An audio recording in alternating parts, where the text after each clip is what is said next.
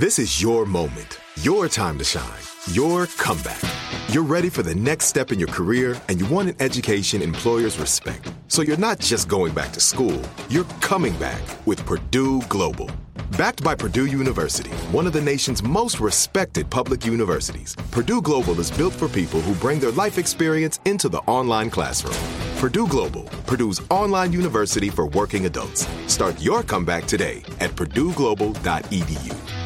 Are you still searching for your perfect place to call home? Well, now is the time to buy at Fisher Homes. If you're looking to move in before the end of 2024, May could be your last opportunity to start building your dream home and close before the year's end. If you're hoping to move in even sooner, Fisher Homes also has homes that are move-in ready and waiting for you, where you can start enjoying the benefits of homeownership even faster. Schedule your personal tour with a new home advisor today at FisherHomes.com and make this spring the season you find your perfect home sweet home.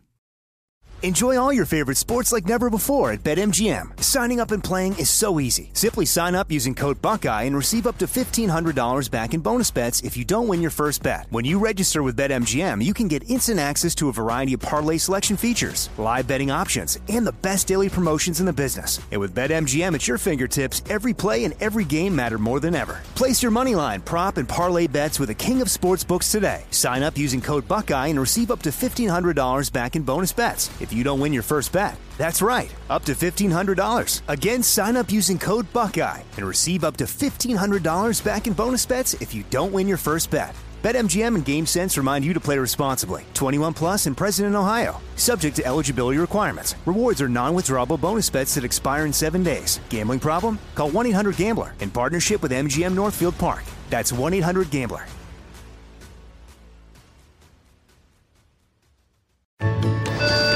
When you're ready to ride Metro, we want you to know we're ready for you. Here are just a few of the people at Metro to tell you how we're doing our part to keep riders safe. We're cleaning like never before with hospital-grade cleaning. You'll find hand sanitizer stations all over the Metro. No mask, no Metro. Need one? We have a few extras. At Metro, we're doing our part to keep the D.C. area moving. Find out more at WMATA.com/doingourpart. Well, we're living through an historical event, so how about we talk to one of the world's greatest historians? It's Armstrong and Getty Extra Large. Because 4 hours simply isn't enough. This is Armstrong and Getty Extra Large.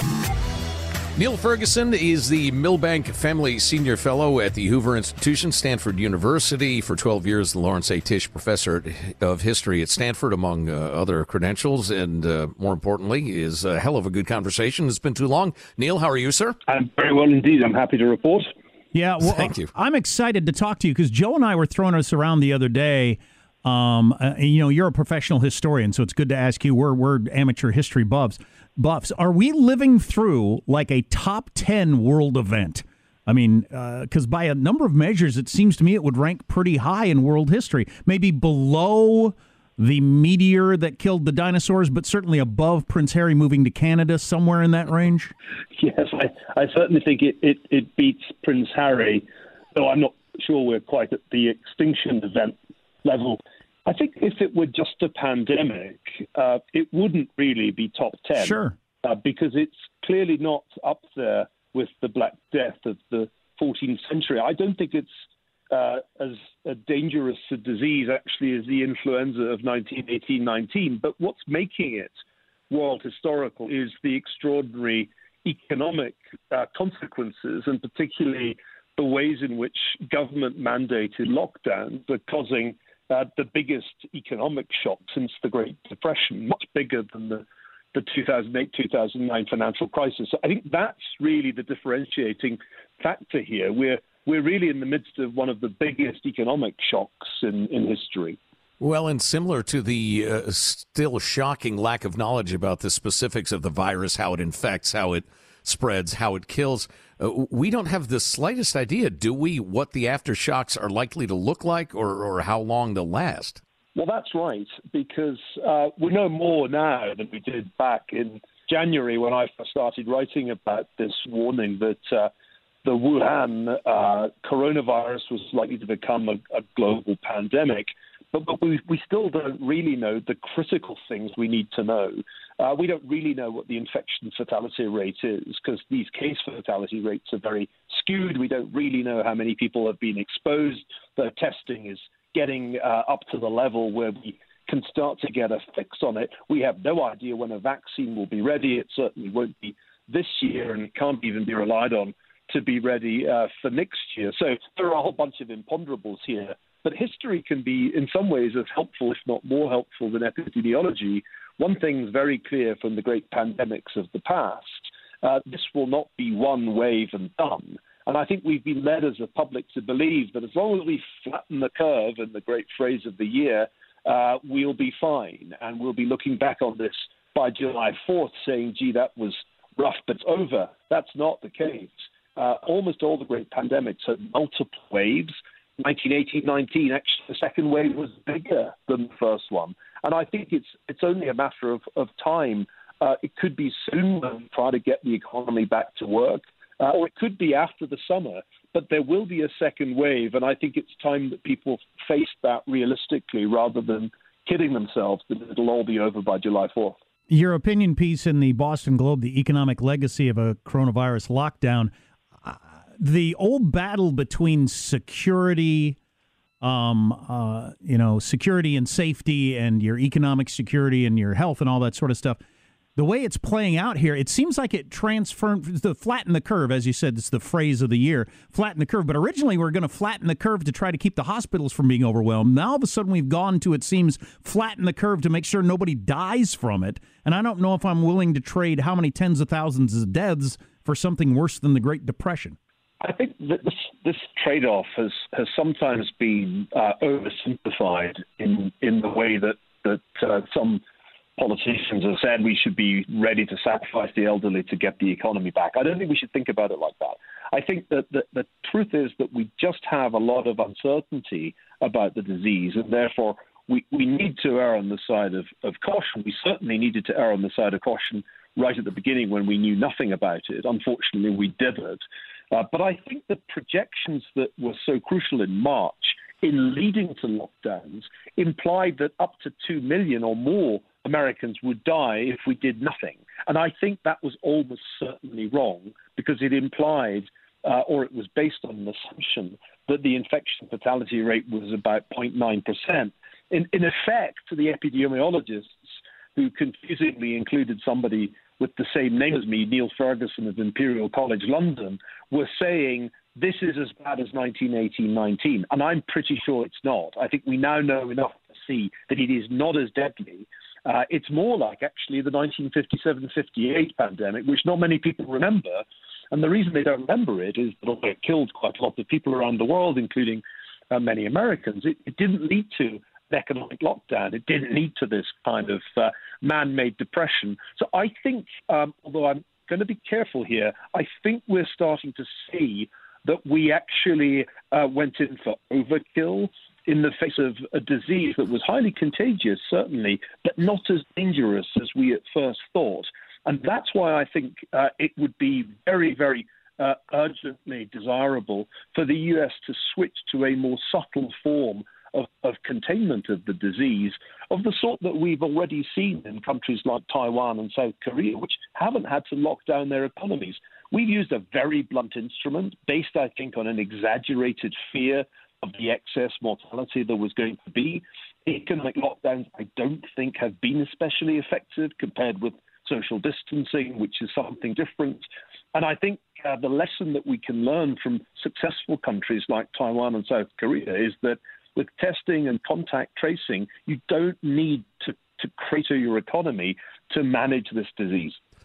Well, and we're discussing the trade-off between the lives of the old, in your example, and versus the economy. I think it's brutally under-discussed, the fact that if the economy tanks or is left in rubble, there will be many, many deaths of poverty, despair, lack of medical care, suicide, depression, addiction, et cetera, et cetera. And I could easily see 200,000 deaths of despair being sacrificed to save 30,000 lives of Wuhan flu, which is obviously not the sort of bargain anyone would strike. Yeah, I think the risk in terms of potential mortality due to COVID-19 was higher than 30,000 if we'd really done nothing. I think it I meant going forward, really. A bit higher. Mm-hmm. But we're in a situation now when it's quite hard to say what the result would have been if we'd done nothing. The distinction I want to draw is between a rational policy of social distancing that tries to minimize the exposure, especially of vulnerable groups, to this virus, and the very blunt instrument of economic lockdowns, which I think have almost certainly done more harm than the net public health benefit. I mean, in the end, we're using a lot of quite confusing metrics, and the result, I think, has been to lead ordinary Americans to feel very uncertain about what they should do.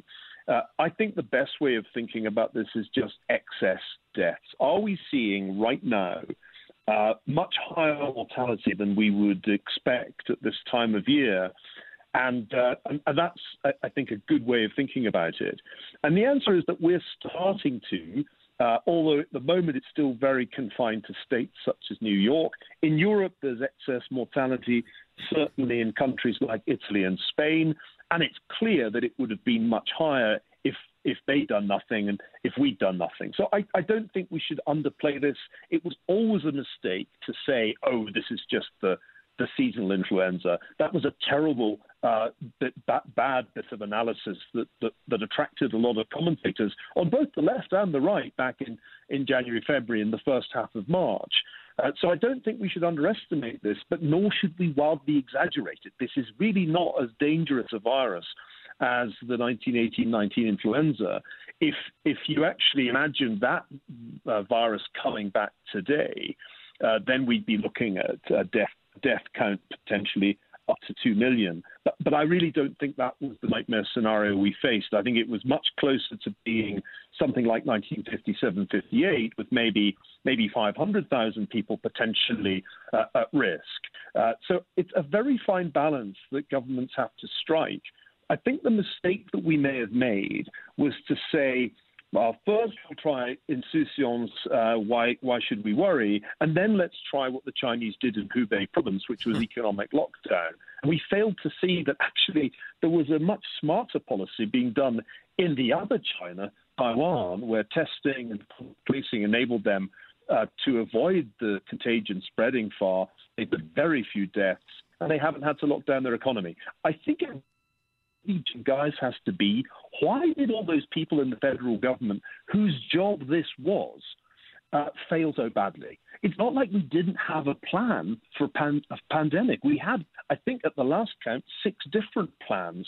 We had legislation, we had task forces, we had people inside the Department of Health and Human Services whose one job it was to deal with a pandemic.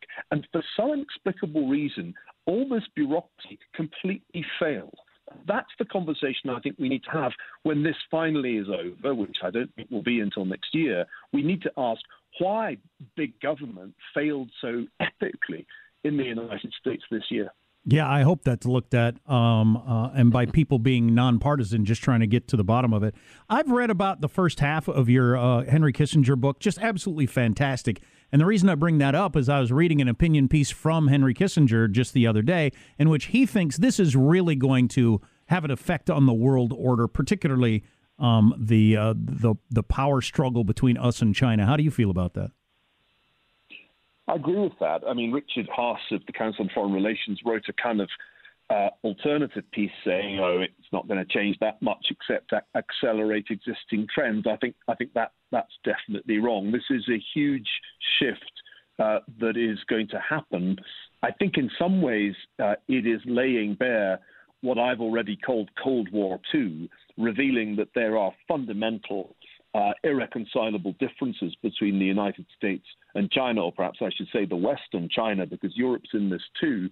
I think prior to the pandemic, a lot of people wanted to pretend this wasn't happening and that somehow we could resurrect the old relationship between the US and China that I used to call Chimerica. But Chimerica's dead and Cold War II is very much with us. And I think the pandemic has revealed that very clearly. Chinese, of course, are trying to bend the narrative and say, well, this may possibly have started in China, but actually it might have started somewhere else. But hey, anyway, we're here to save the world. And that I think, is a pretty ill-conceived propaganda move on China's part. that's probably going to backfire on them. It's certainly not playing well in Europe, as I understand it. So, no, I think this is a big moment of truth for the U.S.-China relationship. It's a moment that has revealed all that is rotten at the core of the People's Republic of China's governance. But there's other stuff to be looked at, too. I don't think it can be without consequences that the price of oil has essentially collapsed to zero, or even in some cases into negative territory. For countries like Russia, or for that matter Saudi Arabia, that rely primarily on these revenues from oil, it's got to be an existential threat that they face. So I think the political consequences, or maybe I should say the geopolitical consequences of the pandemic, will be enormous. I'm much closer to Kissinger than Richard Haas on that. Changing direction just a bit, those of us of a libertarian bent are concerned about a couple of aspects of this. Power, once grasped, is not easily taken back, and rights surrendered are not easily regained. And there seems to be an awful lot of, too easy acquiescence to, we're putting you essentially under house arrest, and we're not even going to indicate that we understand how serious that is. You have no right to peaceably assemble, but it's because there's an emergency. And again, it could be necessary, but the fact that the powers that be don't even say, look, we understand we're asking you to surrender your most precious rights. We're very sorry. We'll get back to normal as soon as we can. The casualness of it is bothersome to us. Any thoughts on that? Yeah, I think the United States has a bit of a problem, actually, with the way in which emergencies operate. They have a tendency to get declared and never undeclared, and right. That's because the National Emergencies Act, which dates back to the 1970s, has essentially been abused by successive administrations. Again, this is not a partisan point. So that emergencies get declared and then they kind of stay in force. And I think it would be very, very dangerous indeed if some of the emergency measures that have been introduced since the pandemic came along became a permanent feature. I think it's urgently needed that the National Emergencies Act be reformed so that there is an mandatory expiry of states of emergency, because otherwise we end up in a situation which I think is very troubling.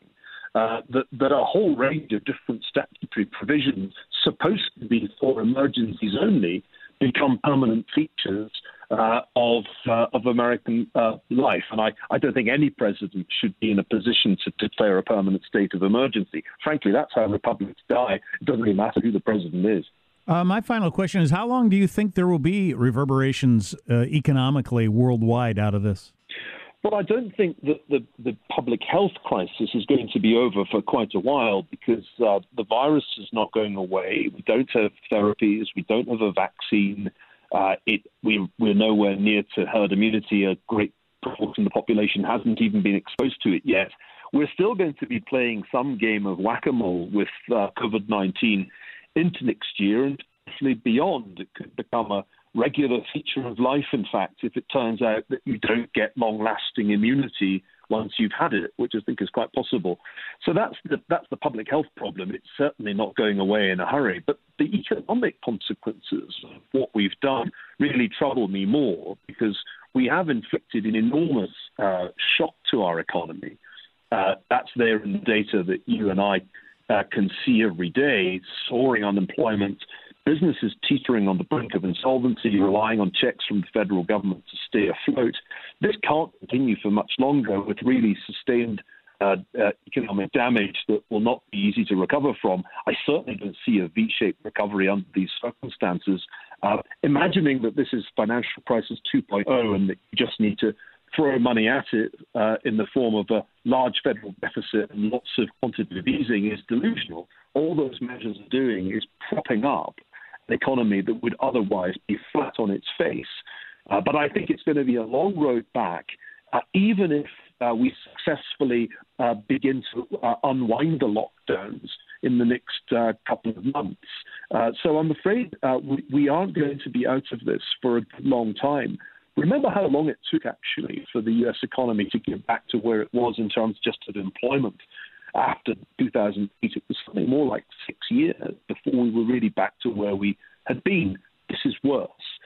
And so I think we need to prepare ourselves for a slow crawl back to something that I don't think we can call the new normal, because I don't think it's going to be that normal. It's not going to be that normal if we can't go to the ball game, if we can't go to crowded restaurants, if we can't go to the movies, if all of those things that involve social proximity are essentially off for the indefinite future until there's a generally available vaccine.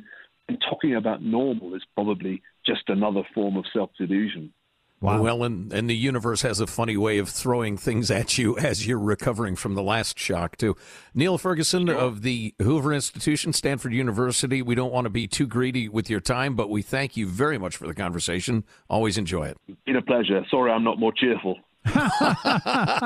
Thanks nonetheless. Yeah, well, I understand why he said there at the end. I was thinking while he was laying that out, I thought, I hope he's wrong. I hope he's wrong about that.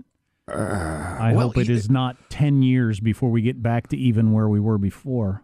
Well, my comment about the universe throwing things at you, it works both ways, too. Sure. Sometimes the universe throws enormous opportunities your way, and things turn out much better than anticipated. Tearing down and chaos is the natural state of things. That's what you're always fighting against just in life. Entropy, right. Yeah. Yep. As they say. And so, like you say, there will be other things come along over the next 6, 8, 10 years as the world tries to get back to where it was 3 months ago. There will be wars and earthquakes and hurricanes and political unrest and who knows what. So, the optimist in me thinks that a lot of crap that is addling our society, that's hurting us, is going to be shaken out because we don't have time for it anymore. We're going to be a leaner, meaner, more practical people. Then there's the other part of me that thinks, no, it appears to me bureaucracies are growing. The power of the government and the bureaucracies is growing, and things might just end up worse. I don't know. We've got a whole generation that has spent a good chunk of their life being taken care of by the government because there was no other way to do it, and now they are... That's on the increase. Yeah. Oh, well, what are you going to do? Extra large. When you're ready to ride Metro, we want you to know we're ready for you. Here are just a few of the people at Metro to tell you how we're doing our part to keep riders safe. We're cleaning like never before with hospital-grade cleaning. You'll find hand sanitizer stations all over the Metro. No mask, no Metro. Need one? We have a few extras. At Metro, we're doing our part to keep the D.C. area moving. Find out more at WMATA.com/doing our part.